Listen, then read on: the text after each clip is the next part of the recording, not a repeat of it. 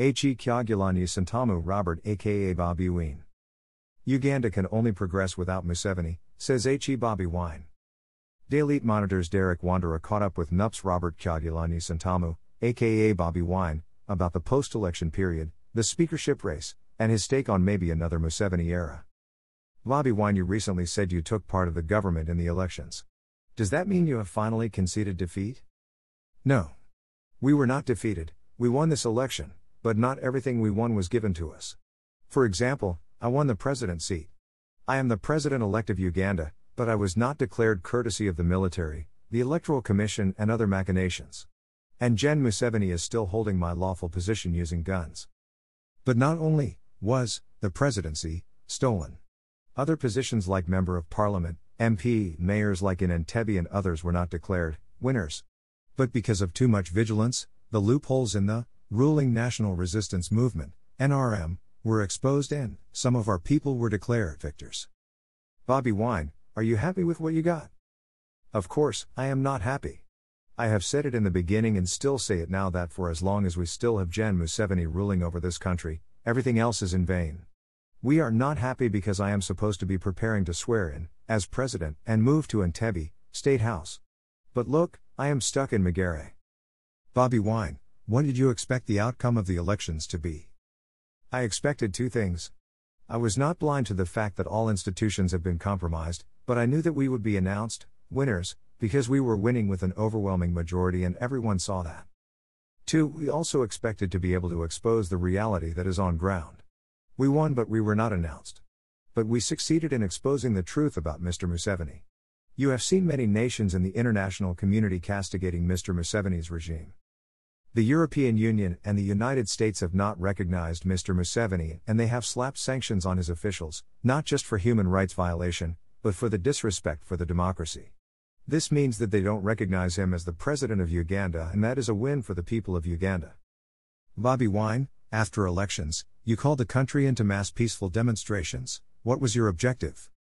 The objective was to constantly and continuously show the dissatisfaction of the people of Uganda to gun rule and we largely succeeded. Of course, the Museveni regime has always responded to every peaceful statement with violence, but I must tell you that peaceful protests in various ways continue up to now in Uganda and other parts of the world. For example, those visa sanctions are because of the peaceful protests that have been put all over the world.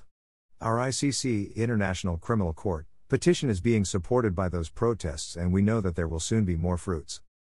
Bobi Wine, and how does that help a Ugandan? Everything that contributes to breaking down dictatorship in Uganda, everything that elevated people over guns is a success to the people of Uganda. I believe that the sanctions will certainly help. All dictators begin by sanction because one sanction comes after another and ultimately the dictators come down crumbling like a pack of cards.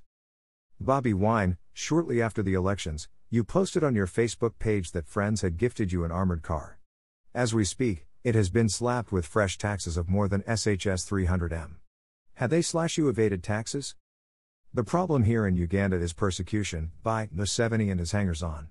That car was bought for me by friends and family and the taxes were fully paid in the names of the person who shipped it here.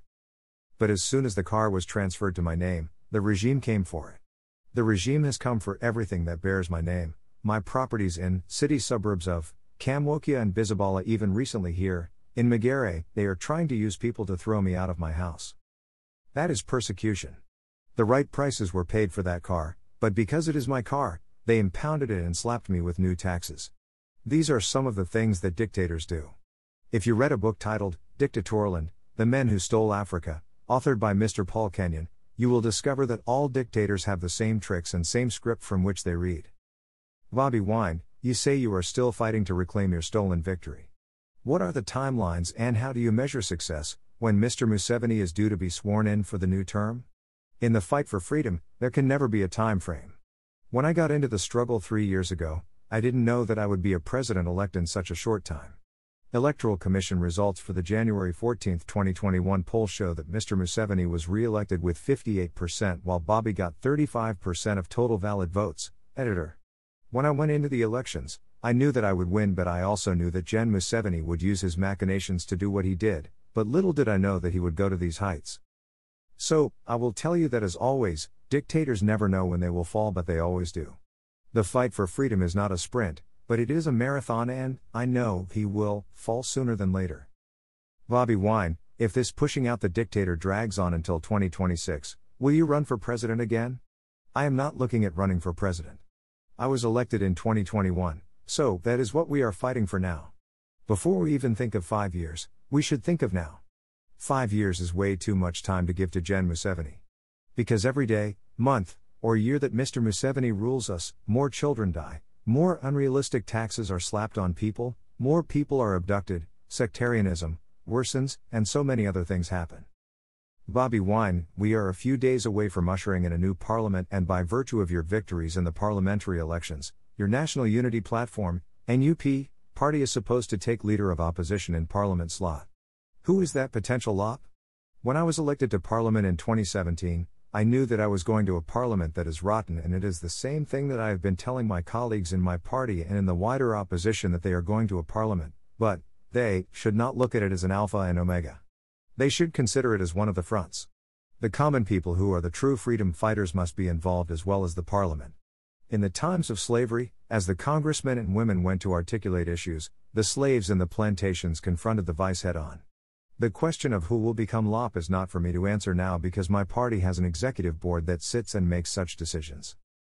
The political parties and other Organizations Act and the NUP Constitution vest the powers of appointing and LOP in the president of the party with a majority in parliament. Are you running away from your obligations? No, I am not running away.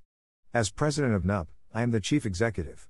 Being a servant leader and believing in consensus, there is the executive board that makes important decisions, and that being a sensitive matter, the board will soon make a decision on it. Bobi Wine, what qualities of LOP would you like to see in the next parliament? The values have to be in the same line with what we espouse. The values include discipline, reliability, integrity, fidelity, and service. Those are the values of NUP. That person must have a national mind and looks at people as equal before and under the law. Bobi Wine, as a government in waiting, what is your agenda in parliament? Our number one agenda in parliament is to elevate the will and voice of the people of Uganda. It is clear that the leadership and administration of this country have neglected the voice of the people. The people of Uganda just spoke loudly and unequivocally, but that was not respected. Instead, everything that is being done is in total contrast to what the people want. Bobi Wine, there have been rumors that you have directed your MPs to back Speaker Rebecca Kadaga. Why aren't you supporting a candidate of the ruling NRM party? Just treat that as a rumor. We formed a committee which is doing research, and it will bring to us a report about the same. According to us, the problem and, therefore, the solution is not about who becomes Speaker of Parliament. Many members are in that Parliament illegitimately because they were forced onto the people of Uganda. We are not looking at speakers per se, what we are looking for is changing the whole government. We didn't endorse anybody for the position. Bobi Wine, during the campaigns, you supported Speaker Kadaga and promised her a position in your cabinet if you were elected. Now she is seeking to become a speaker where you have a big say on who takes the position. Will you back her candidature?